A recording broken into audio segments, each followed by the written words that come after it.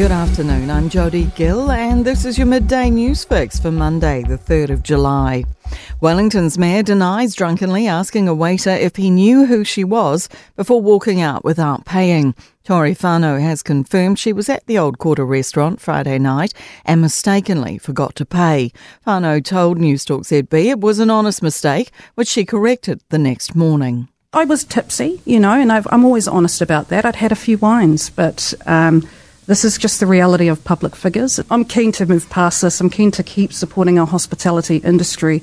Brace for a windy day around the country today. Severe weather warnings are in place for the Coromandel and Great Barrier Island this afternoon and evening and parts of Otago overnight. Watches apply to most of the North Island, Lower South Island and Banks Peninsula. While Kotahi's warning strong gusts of wind could close Auckland Harbour Bridge during the afternoon. Weather Watchers Philip Duncan says it'll be a blustery day. The North Island's getting the cold air blast coming through, and today's going to be a windy day right across the country, but especially around the upper north, Auckland, Coromandel Peninsula Bay of Plenty area. Meanwhile, a vision's been presented of a different way to cross the Harbour Bridge. Bike Auckland's commissioned an independent engineering report which has found a 4-metre wide walking and cycling lane is safe and viable.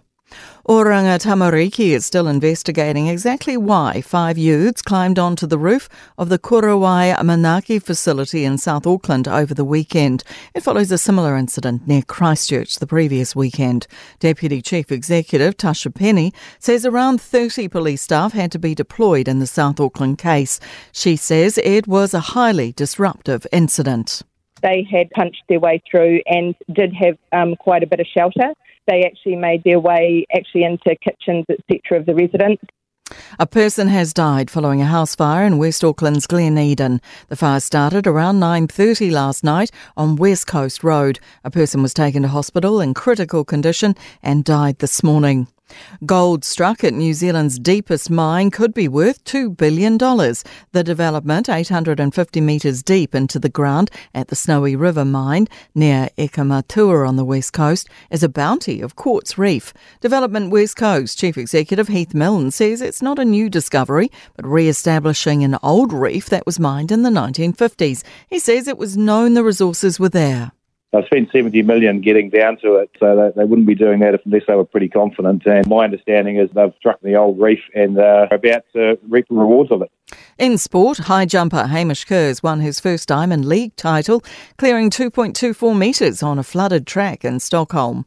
Scott Dixon's finished second at the latest IndyCar Series race in Ohio.